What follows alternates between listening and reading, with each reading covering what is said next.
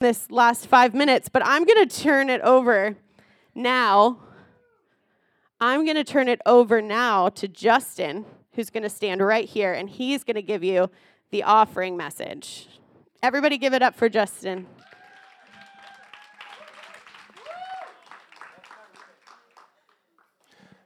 Thank you, Mariah.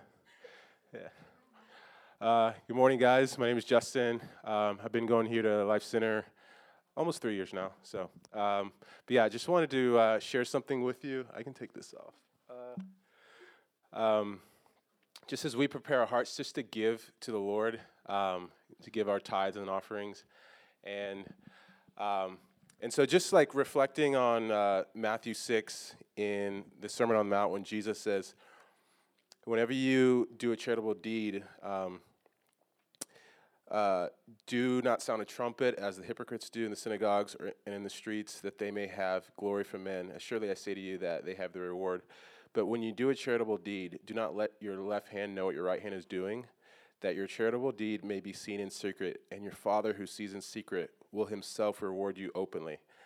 So just thinking about, like, in this age of faith, when we don't see God, he's, invisible, but we know him by faith, and we love him.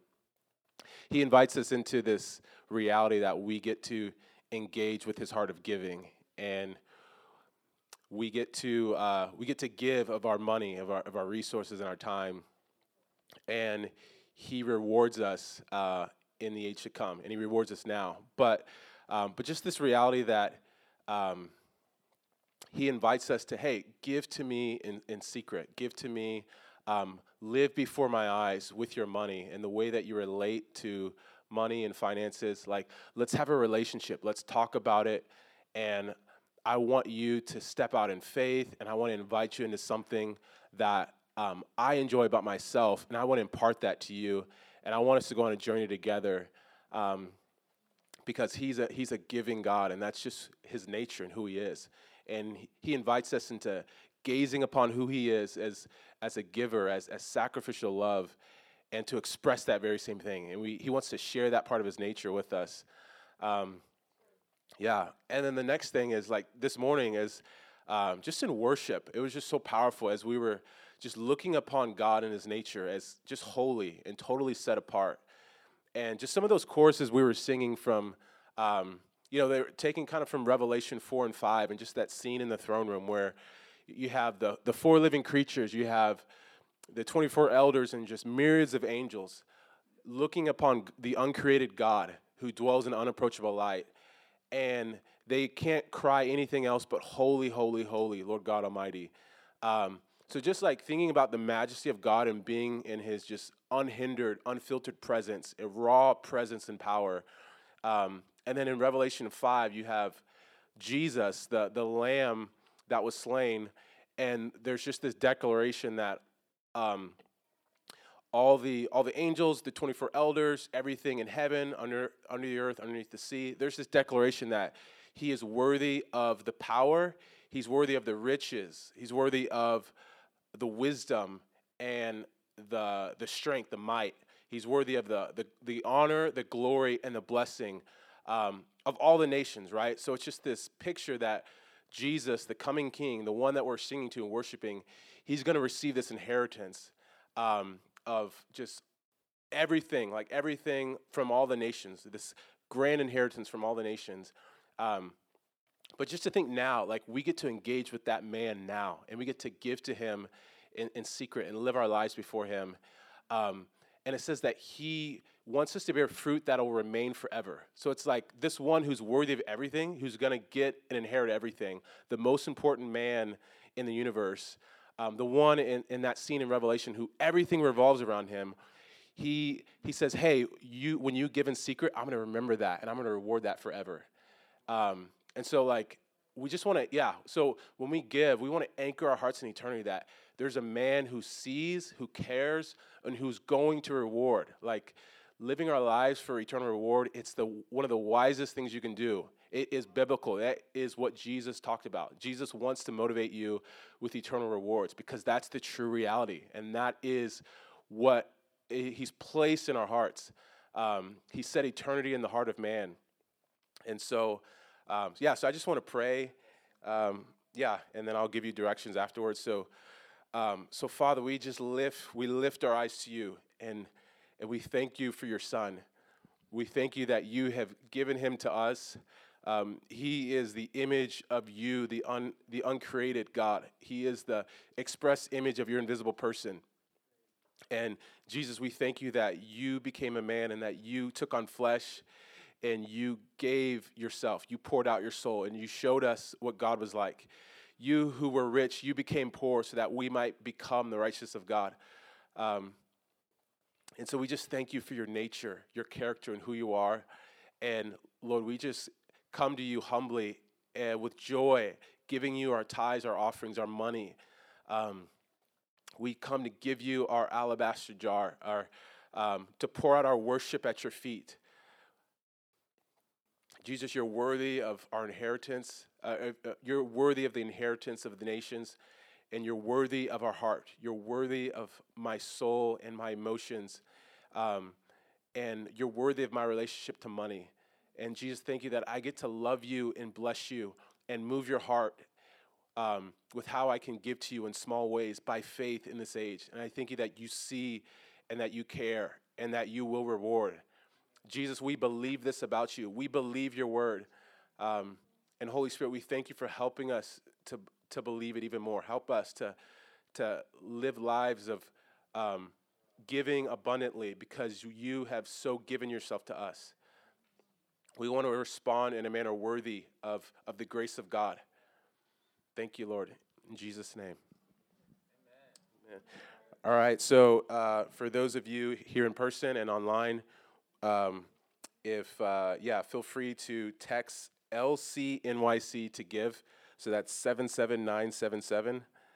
And that's all I got. So be blessed as you give before his eyes.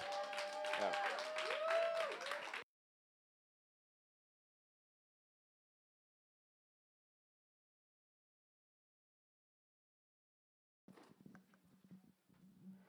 So I'm going to introduce our speaker, our beautiful speaker.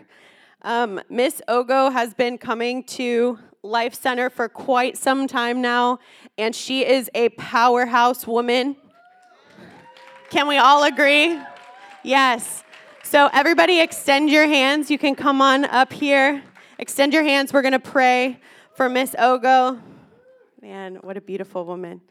Daddy, I thank you so much for my sister in Christ. God, I ask tonight, God, that your fire would be on her words. God, would you bless her as she releases the kingdom?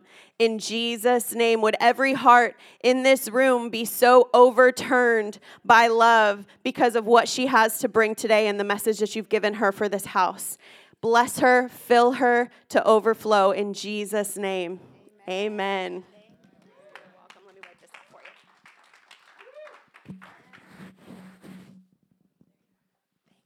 How's everyone doing? Praise God. So I'm going to teach you a little kind of Nigerian thing that we do back home in Nigeria. So when the pastor says, or whoever's at the phone says, praise the Lord, do you know what you say? Yes. So we're going to take it home. You ready? But you say hallelujah like your life depends on it. Do you know what I mean? Because God is worthy of all the praise. And so we just keep saying it. So we say, praise the Lord. Hallelujah. Praise the Lord. Praise the Lord. Hallelujah. Give God a hand offering. Give him a hand offering. Praise the Lord. Amen. So honored to be able to share with everyone this morning the verse the Lord, or the passage we're going to be talking from and unpacking, is Ephesians 4:11 to 15. Ephesians 4:11 to 15. So we are in an interesting time in history.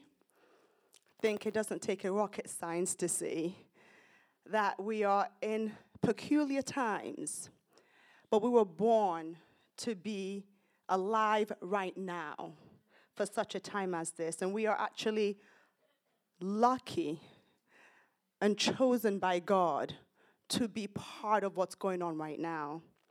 And so as I kind of spent time with the Lord and asked him what he wanted me to share to the church today, this was the passage he gave. And as I began to read the passage, what I heard was maturing in Christ. So that's what we're going to be talking about today, is maturing in Christ. And as I unpacked that passage, it began to get clearer to me. So many concerns, confusion like we've never seen right now, fear like we've never seen. So much negativity like we've never seen before. But the church is the answer. The church is the answer. But for the church to be the answer, we have to be maturing in Christ. You can't save something if you yourself are not saved. I think of when you go on an airplane and they show you the kind of what to do, don't they? You know, put the thing on your, if a crash happens, put that thing on your nose, with the oxygen mask, but it says, help yourself before you help. And so it's been an interesting one because it's funny because just the turmoil in the nation, especially with the elections coming up and so much going on, and I'm, praying and seeking the Lord and praying what I think I'm supposed to be praying, or what I emotionally wanted to pray, which was, your kingdom come in the government, your kingdom come in the United States of America. Now, I'm British, Nigerian origin, but I'm British, but I'm praying that because I have a heart for this nation. And again, the Lord says, Ogo. Praying for the country. Go pray for yourself. And so that's been the thing right now is, he's like, pray for yourself first. And so that's what I've been doing and not felt the release yet to pray for the country. He's like, look, take care of you first. I got the country. Make sure you're fine. Make sure you're right. And so let's unpack this passage and then we'll kind of go from there. So Ephesians 4:11-15, I'll read from the NIV version, and then we'll also do the Passion Translation of the same passage. So Christ himself gave the apostles, the prophets, the evangelists, the pastors, and teachers to equip his people for works of service so that the body of Christ may be built up until we all reach unity in the faith and in the knowledge of the Son of God, and become mature, attaining to the whole measure of the fullness of Christ. Then we will no longer be infants, tossed back and forth by the waves, and blown here and there by every wind of teaching, and by the cunning and craftiness of people in their deceitful scheming. Instead, speaking the truth in love, we will grow to become in every respect the mature body of him who is the head, that is Christ. Let's read the Passion. I'll read the Passion Translation of the same passage. And he has appointed some with grace to be apostles, and some with grace to be prophets, and some with grace to be evangelists, and some with grace to be pastors, and some with grace to be teachers. And their calling is to nurture and prepare all the holy believers to do their own works of ministry. As they do this, they will enlarge and build up the body of Christ. These grace ministries will function until we all attain oneness in the faith, until we all experience the fullness of what it means to know the Son of God. And finally, we become one perfect man with the full dimensions of spiritual maturity and fully developed in the abundance of Christ. And then our immaturity will end. We will not be easily shaken by trouble, nor led astray by novel teachings or by false doctrines of deceivers who teach clever lies. But instead, we will remain strong and always sincere in our love as we express the truth. All our direction and ministry will flow from Christ and lead us deeper into him, the anointed head of his body. And so in this season, we kind of ask ourselves, what are we supposed to be doing?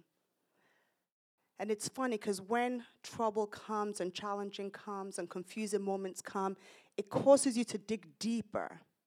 And I felt the Lord saying, you need to talk to my body about the foundation of Christianity. Simple. Why was this earth created?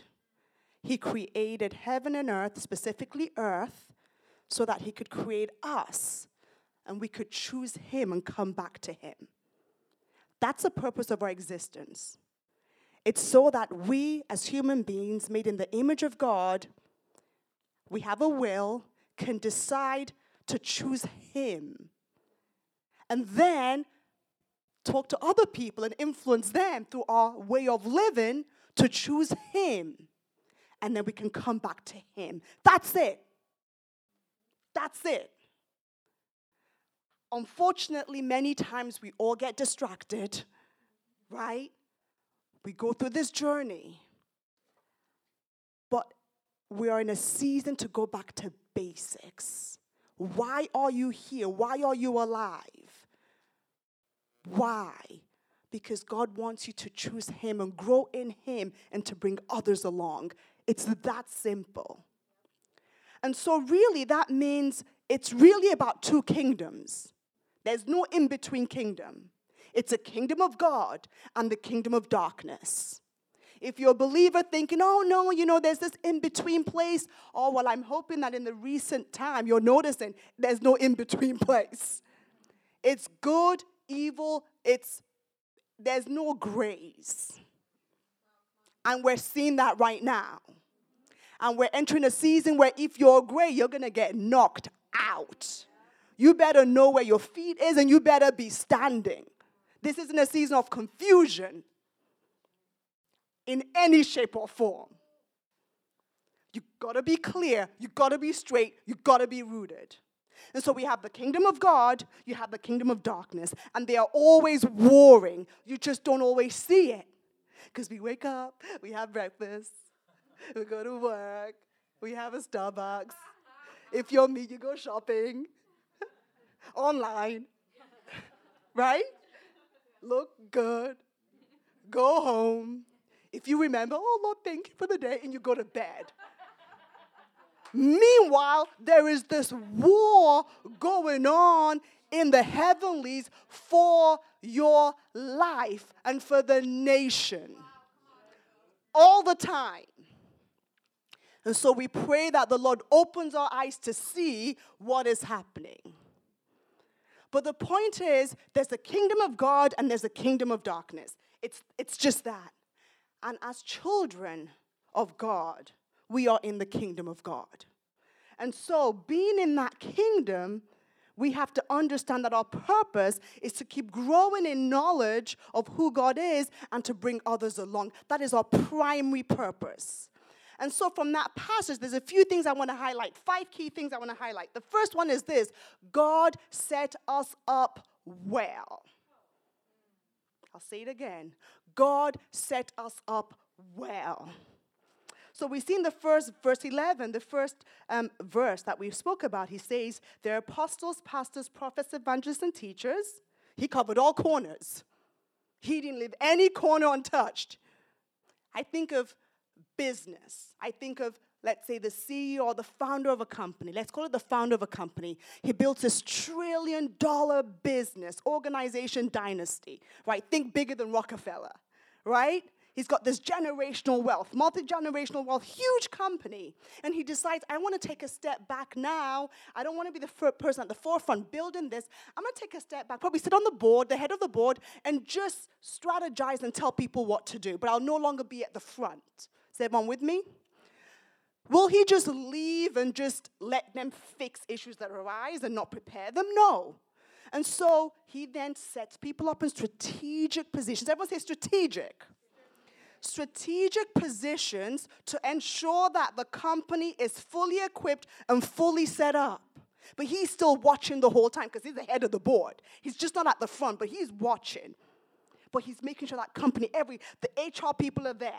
The finance people are there. The operations people are there, right? It's all set up. And he watches and he directs as he needs to. And he ensures that they are growing and they are attaining a certain goal that he has in mind. We are not left orphans. Jesus said that. The better thing for us than the CEO is we have the Holy Spirit who's actually always there. So God isn't just watching, his Spirit is also with us. And so he's equipped us perfectly.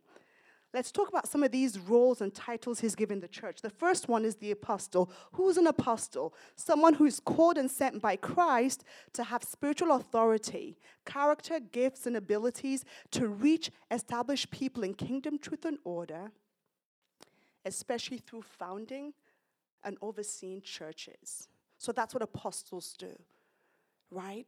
They oversee, they build churches. So when you think of the 12 apostles, all of them went to different places and they built places up, and they also oversaw the ministry.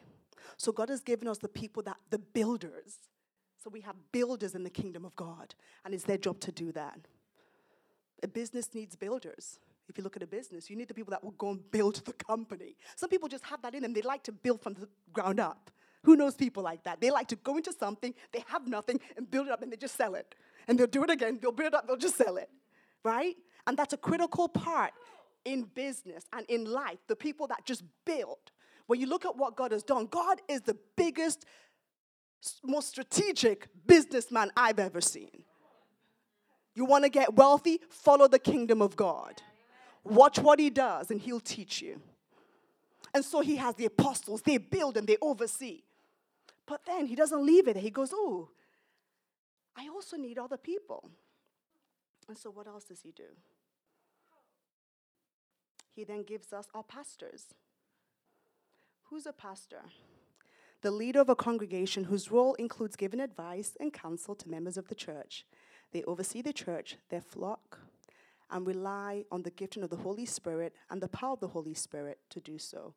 They typically have the teaching gift or anointing because they have to provide discipleship and teach the people how to live like Christ. They must feed the church.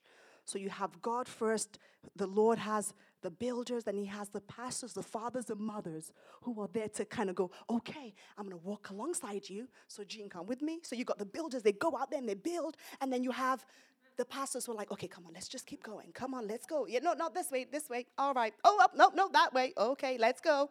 No, that way. Right? Give Jean a round of applause. Isn't that great? And so the pastors then come alongside and walk you through because God knows we need that too. He hasn't left us orphans. He's covered all corners.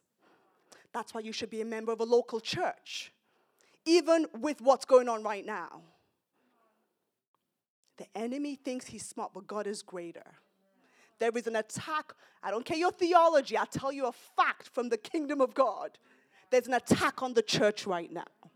Don't care how you want to flip it, how you want to read it. There is an attack on the body of Christ.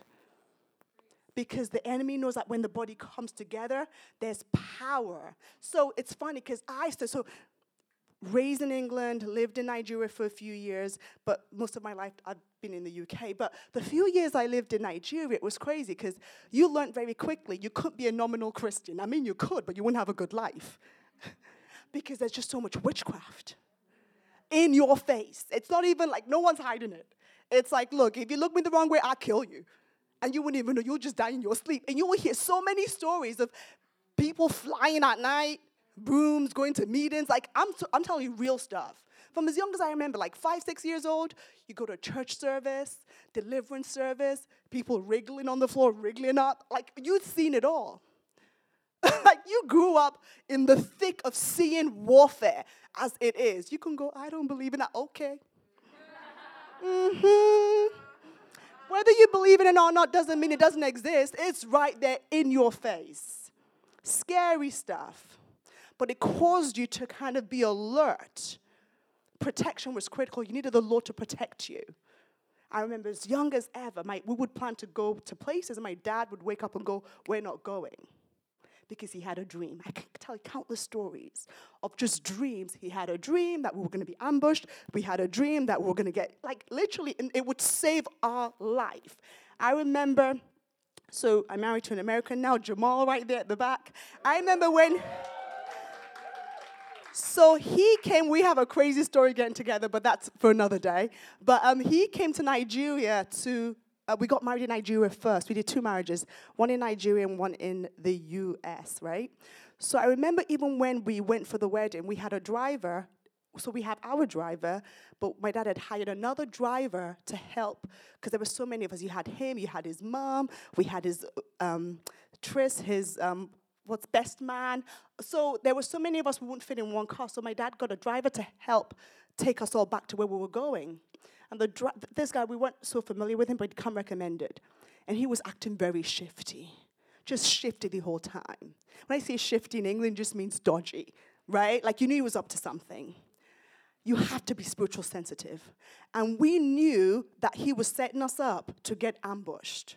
Because they see, oh yeah, they must have money, right? Americans, whatever, right? So we were looking at him, we could see he was recording the whole thing going on. And we spoke to my dad was like, we told our dad, like, "Dad, there's something off about this guy." My dad said, "I knew it. I knew that there was something off about him, but I couldn't put my hand on it." So we went and spoke with him. My dad took the keys off him, the car keys, kicked him out, and then took a different route. And we knew we were being followed. We got home safely. This was just a few years ago when we got married. Thank God we got home safely. But I'm telling you, if not for the Holy Spirit, we would probably all be dead. Those were the real realities every day. So you couldn't say that going, "I don't really believe, I'm just nominal, I'm just agnostic." You stay agnostic, see how long you live for. Not long. I'm just saying. So in that, it's true. So in that reality, right, the point was we knew the difference. And there were moments where I've seen deliverances going on, but it's been challenging for whoever's doing the ministry to deliver that person until the church starts worshiping. And then people start to worship. Everyone stands up and starts singing just a nominal song, and then boom, the person's delivered. The demon can't stay in that person. Power of coming together. And the demon starts saying, stop them, because they can't handle it. Just YouTube it, you'll see a lot. But I've seen it, really seen it. The power of people coming together, and the enemy knows that. And so it's important that you are part of a church that you have said to the leadership, "I want to be a member," and you have a covering over your life. "Yeah, but the pastor doesn't call me and talk to me." Look, it is their responsibility. They are accountable to God, right? What's important is spiritually, they are your leaders and you're under their authority. So the prayers they pray for the church will cover you too. Don't let the enemy steal your blessing from offense that's just absolute nonsense, which is completely demonic. He'll try and twist you, lie to you, make you feel, and it's probably an issue that you already have of rejection that you need to deal with. It's not the pastor, it's you. That's often the best strategy. You're having a problem, don't look at that person, look at you first. The Lord will deal with that person. And so it's important to be part of a church. And then the Lord gives us prophets. Who are prophets? These are people regarded as inspired mouthpieces of God. Often they see into the future and speak into the future as inspired by God. Isn't God amazing? Imagine if every business had prophets, like legit prophets. They'd be killing it, for want of a better term. But God is so good. He's like, "I'm not just going to leave you with the builders and give you this pastor that wants to guide you. I'm going to give you people that see into the future." Everyone say future. And direct you based on what I see into the future. Because God doesn't want you to be lost. He doesn't want you to be confused. He doesn't want you not to know what you're doing. That's why he has prophets. Remember the verse 11 says, and so Christ himself gave. he gave. What are the verses that remind you of? John 3:16, right? And so he gave because he knows we need the prophets. And then he gives evangelists as well. These are persons who seek to convert others to the Christian faith, especially by public preaching. Isn't God amazing? The salespeople. Get them in, right? Get more people in. Get more people into the kingdom because it's the best thing in the world. Because we are created. This world, this universe is created for the purpose of coming back to God. That's it. And so we need the people who are going to show people the way and bring them in. And lastly, he gives you the teachers. A teacher is a person who helps others to acquire knowledge, competent in the things of God. And so God goes, yes, I've got my pastors, I've got my builders, I've got my prophets telling you about the future, I've got the evangelists kind of building the team and getting people in, but I need the teachers who are going to teach you principles that you can apply every single day. That makes sense, right? Isn't God amazing? We're covered. We're covered in every shape and form. No stone untouched. So that's the first thing we see, is that we are fully covered and fully equipped. The second thing we see in this passage is that we are all ministers. We are all ministers. What is our ministry? It's not your job. That is part of your ministry. But what do we see from this passage? New King James Version, I'll read verse 12 again. For the equipping of the saints, for the work of the ministry, for the edifying of the body of Christ. I'll say it again. For the equipping of the saints, for the work of the ministry, for the edifying of the body of Christ. New King James Version. The edifying of the body of Christ comes first. If your family is broken, how are you going to go help anyone else out there? Most of our problems come because we ourselves, in the way we were raised, were broken and didn't really see how relationships should look, what forgiveness should look like, what repentance should look like, what having a conversation looks like when you don't agree. We didn't grow up seeing that many times, and so we don't know how to keep friendships. We don't know how to stay married. But God teaches us that, and God equips us, right? But God knows that. It has to start with the family. And so God says first, the body of Christ is first your ministry. And so it takes me back to what I was saying, where I'm praying about the country, and yes, Lord, save America, and all this. Lord, please, Ogo, keep your mouth shut. Pray for yourself. Pray for yourself, because if you're not whole, how are you going to help other people? You're there praying for countries. What about you? And so the edification of the body of Christ is critical. But why? Let's go back to the grand scale. Why? Why is that the first thing we ought to be doing? Think of the grand scale of this. Why? What's the purpose? So that we grow as children of God and come back to God and bring others with us. That's it. So first, it's this, because God knows if this is fixed, the problem will be okay. The world will be okay. We will be the solution to the world if we're okay. So first, it's the edification of the body of Christ.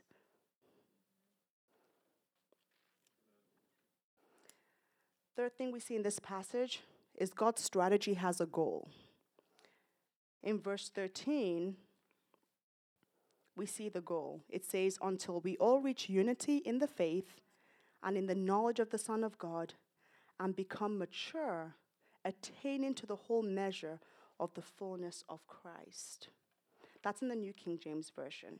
So that's the goal. The Passion Translation is amazing.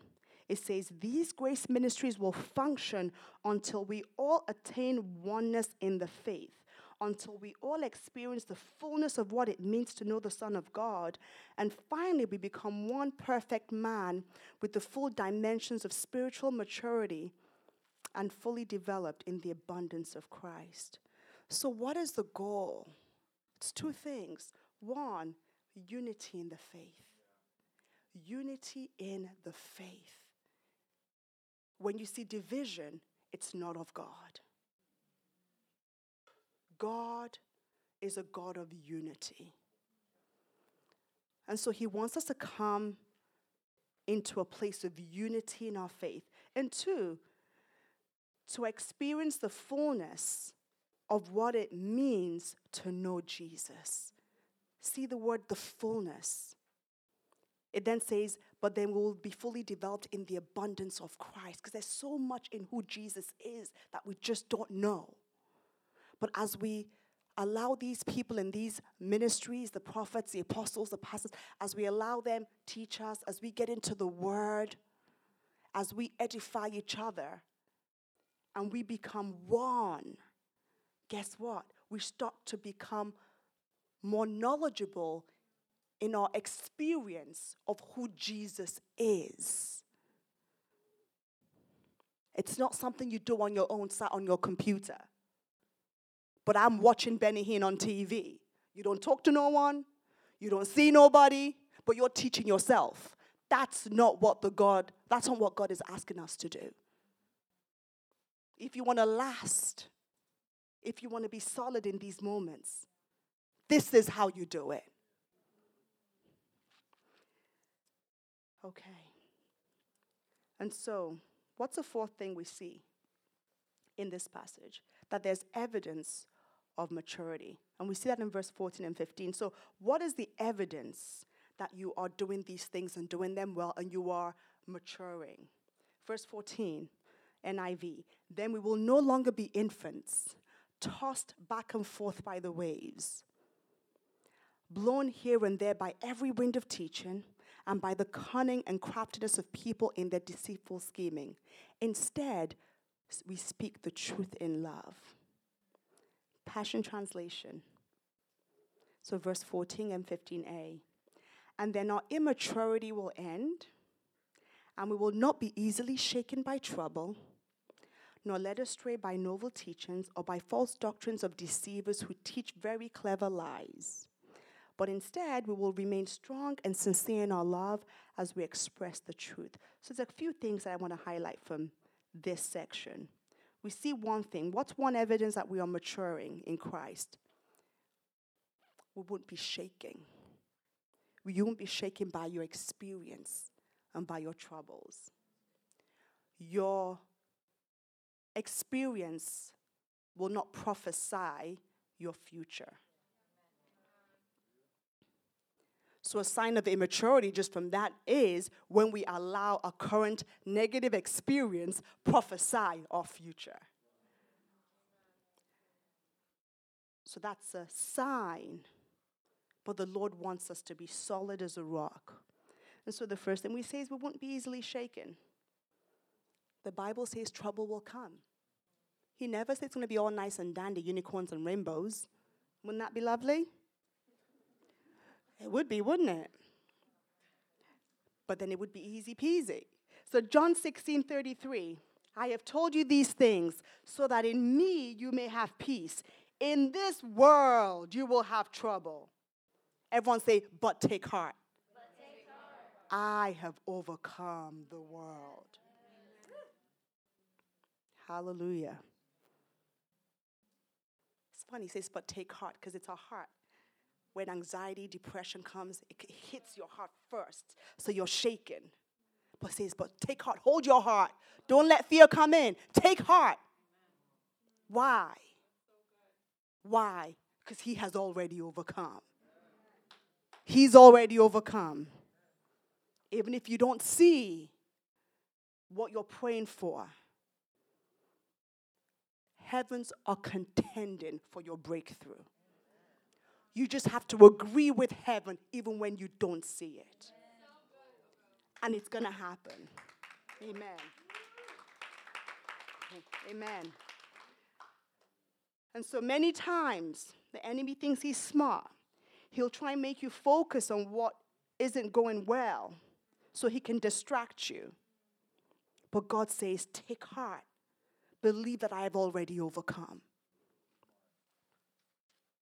Romans 8:28. And we know that in all things. Everyone say all. I didn't see some. I didn't see a few. As my dad would say, and I did not see nothing. You hear me?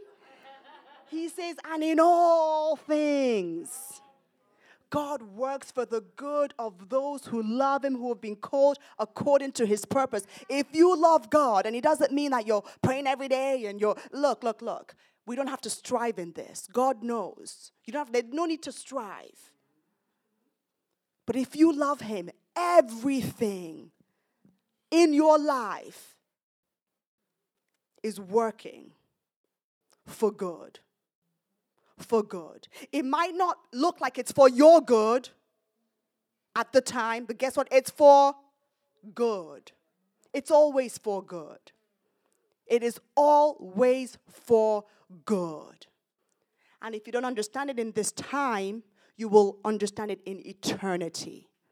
And that's where we have to take our eyes from this world and the pleasures of the world and live with an eternal mindset. We keep contending, we keep fighting, we keep agreeing with heaven, and we keep believing that it will work out for our good.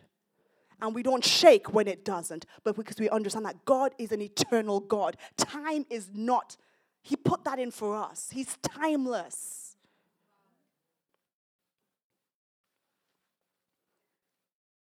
So, the first thing we see there in verse 14 and 15a is a sign of immaturity is when you're shaken by trouble.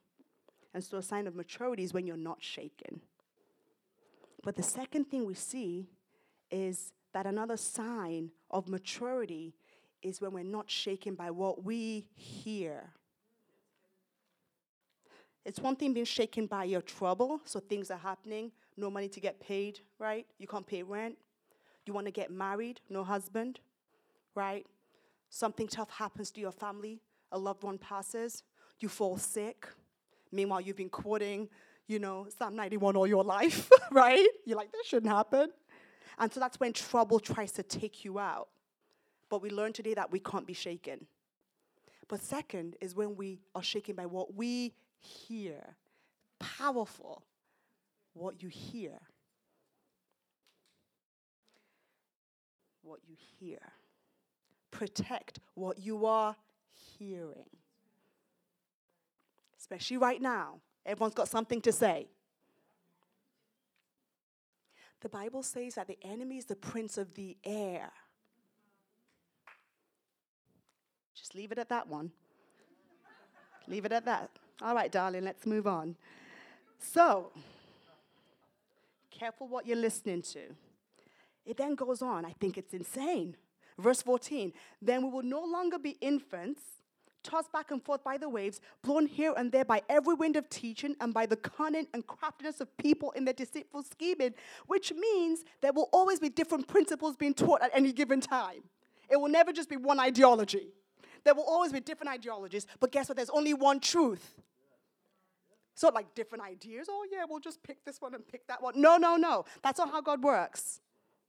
And that's why the door is narrow. It's not this wide door. Everyone just walking through dancing. Remember of a dream that a lady had. Powerful woman of God. Recently, in the dream, there was a very narrow door, and there was a person holding two suitcases. Thank you. And they kept trying to go through the door, and she was aware that that person represents the body of Christ.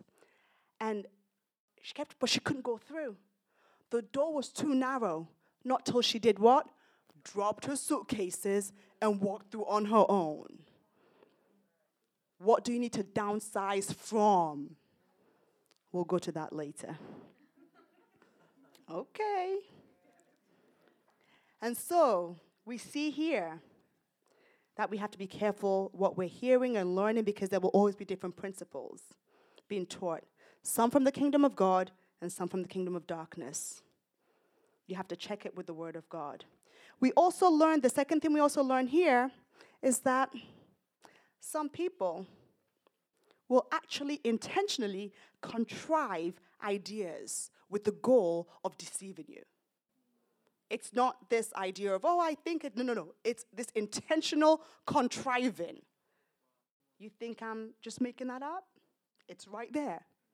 It says there will no longer be infants, tossed back and forth by waves, and blown here and there by every wind of teaching, and by the cunning and craftiness of people in their deceitful scheming.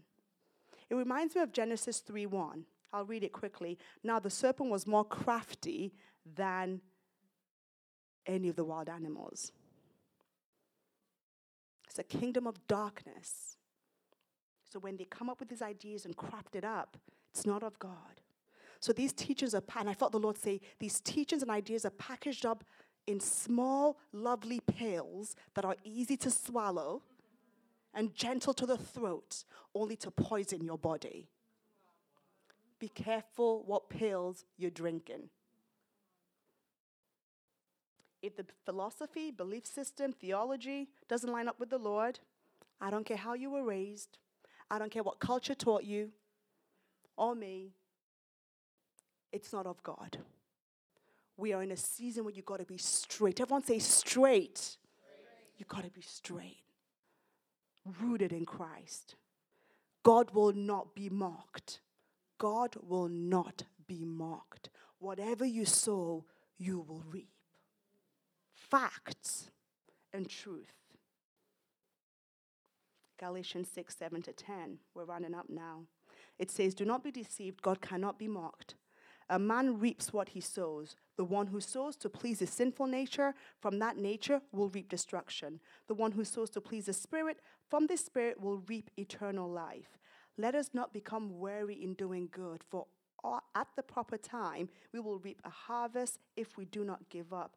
Therefore, as we have opportunity, let us do good to all people, especially to the family of believers. Isn't that powerful?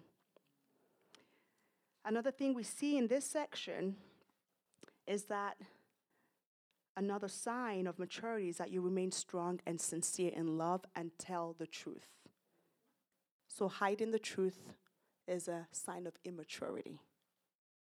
We have to get to a point where we are seasoned in love, sincere in love, and we tell the truth, express truth in love. Okay. What's the last and fifth thing that we see in this passage? We see the benefits of maturing in Christ. We see this in verse 15b. It says, all our directions and ministries will flow from Christ and lead us deeper into him, the anointed head of his body, the church. So there's two key things we see. Number one, when we do these things, we will flow from Christ. We will flow from Christ. That means we are living from the overflow. That means we are being directed by Christ in all our movements and everything that we do. We will flow from Christ. Our lifestyle will be a Christ style. Right? Two says we will then go deeper into Christ. So you're already mature. Isn't that funny? Only God will do that. He gets you to the place of perfection only to need to get deeper. Because he's an endless God. There's no end to God. So we'll go deeper. So maturity is just the start. It's not the destination, it's just the start. So you can go deeper into the revelation of who he is. So the worship team can come back up as we just close. And you know, when we see this, when we hear what the Lord is saying to the church, he's saying, grow up. Grow up. Just an opinion for me.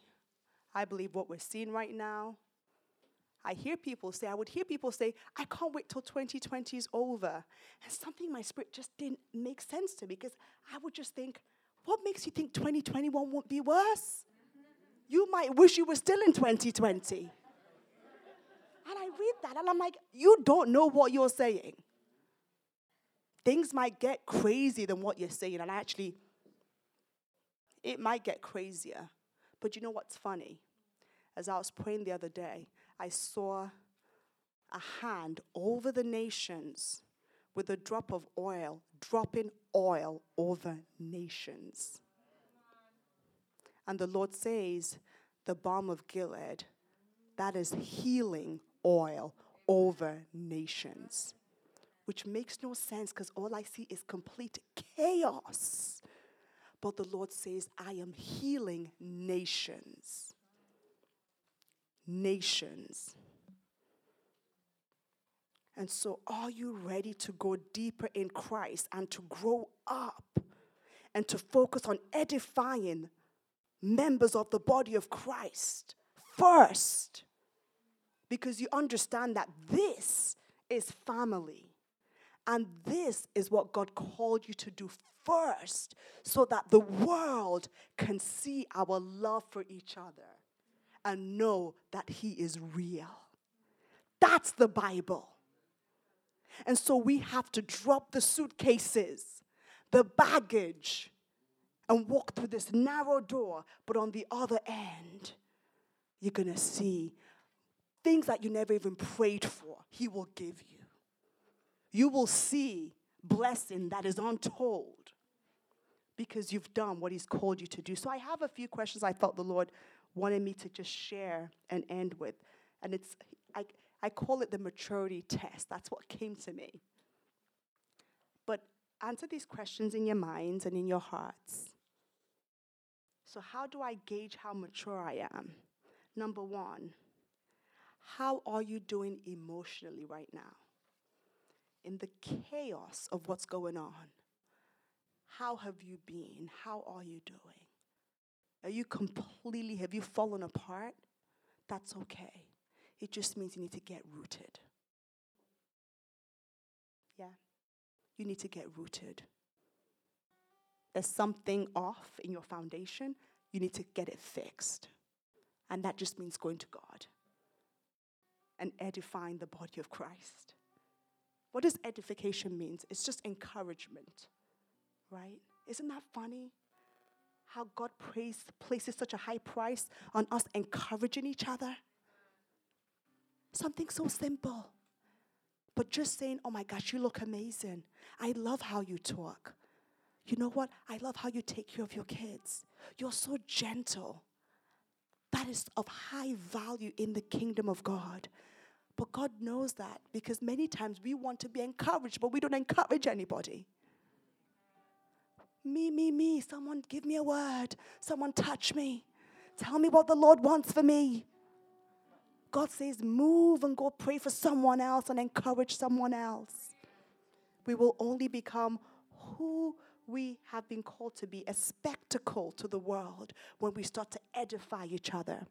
So the first one was, how have you been emotionally? Number two, how often are you taking action to speak encouragement and to edify other people in the body of Christ? Not your friends, God's people. That is the answer to the world's problems. If we were unified and encouraging each other and holding together, trust me, all this nonsense we see will get fixed in a moment. In a moment. Question 3. Are there any theories you are believing right now that don't line up with Scripture? I felt the Lord saying as I was preparing the verse or the message, there are people that are picking what they want to justify what they want to do. There has been grace over them up till now. The grace will eventually. There's a time where God goes, I'm done. You can't just pick what you want. And you can see right now when we're in an atmosphere where you can't just be in the middle anymore. It has to line up with all of the Word of God. Stop picking what makes sense to you. Yet you know that there are other parts where the Bible clearly says you shouldn't do that. Let it make sense all across the way. Number 4, are you ready to be developed in the abundance of Christ? Are you ready to be developed in the abundance of Christ? And the last question is a big one. What bad habits, people, places, items, music, movies, foods, apps, do you need to cut off? Because they are stopping you from developing in the abundance of Christ. I'll read it again. What bad habits, people, places, items, music, movies, foods, apps do you need to cut off? Because they are stopping you from developing into the abundance of Christ. God has called us for abundance. Not survival, but abundance. And the season has come to just cut things off, drop the baggage, and just walk through that door. So as we close, I'll have everyone stand up. If we all rise. And we're going to pray. Before the service started, I felt the Lord saying He's healing a heart condition. He will heal a heart condition. I don't know if there's anyone here that has a heart condition or someone watching, but you have a heart condition. It's a physical heart condition. The Lord is going to heal you or has already healed you. Let us know when you go to the doctors and they tell you that you're healed. Let's pray. Pray. Yes.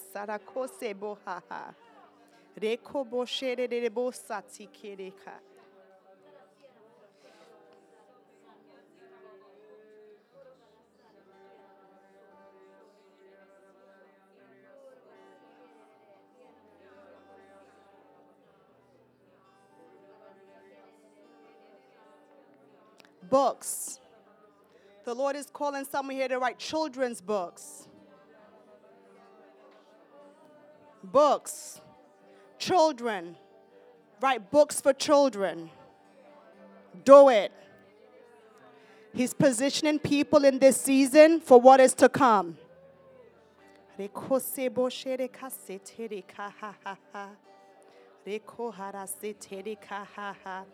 Downsize.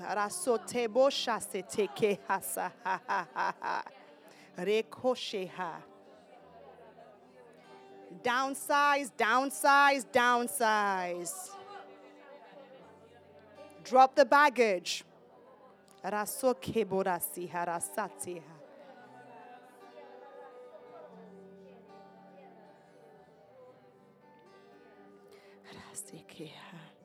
Father, we thank you.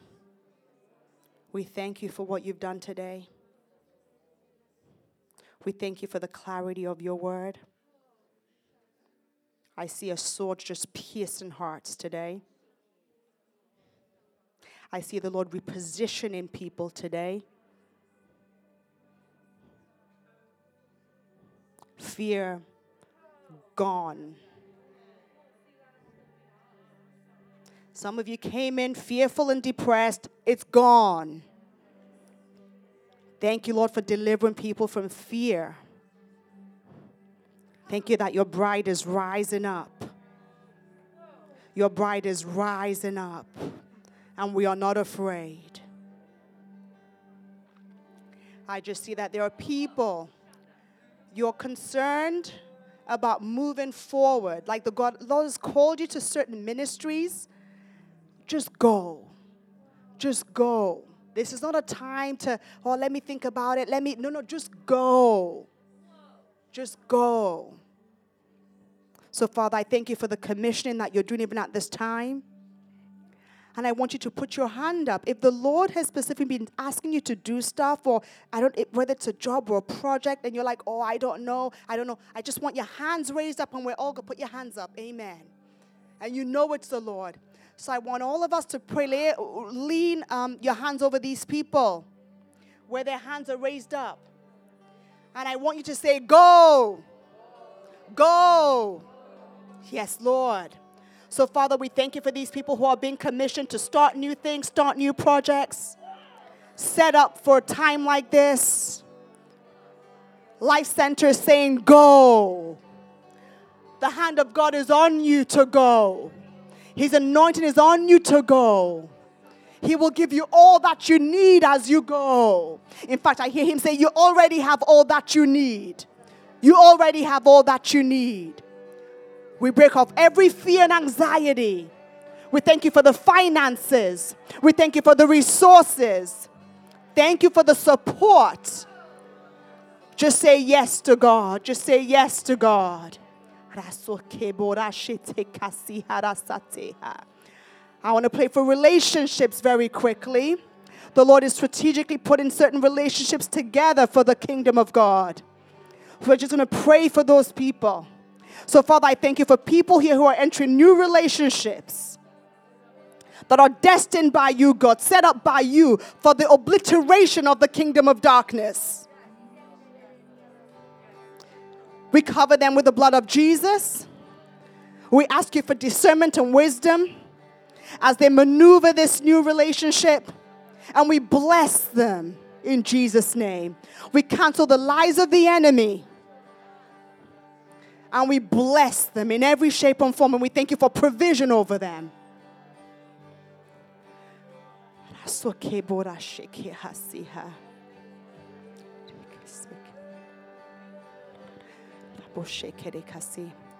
There are people here or someone here, the Lord is saying, just serve your boss well. You want to leave a job, you just want to go, you're done. The Lord's saying, just serve your boss well.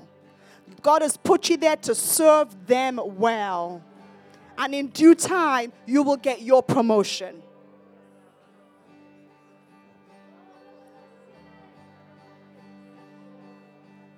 I also hear the Lord saying that some of you are going to be equipped to be wealthy in the kingdom of God.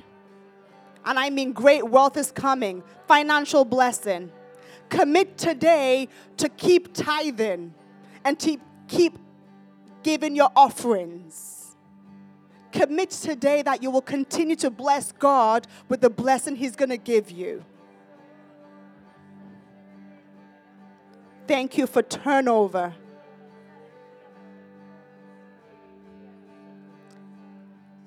And lastly, Lord, I pray for healing. For those that are suffering sickness of any kind, I just want you to put your hand where that sickness is. The angels are here. The Spirit of God is here. Especially if it's heart-related, physical or emotional. Thank you, Lord, for healing.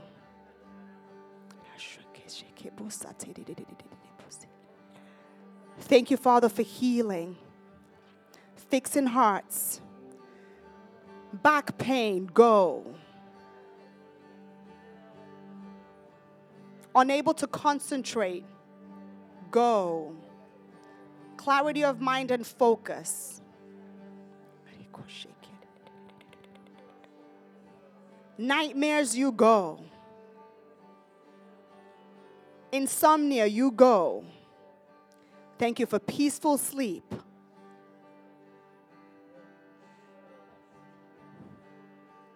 In Jesus' name.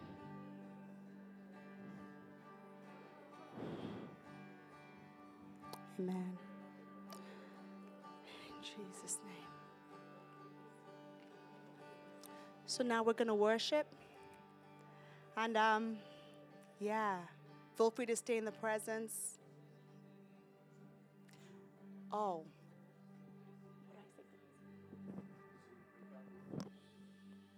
So for the guys on Zoom, thank you for joining us today. We're going to move into the breakout rooms and be blessed, and then rejoin us for worship. Thank you, guys.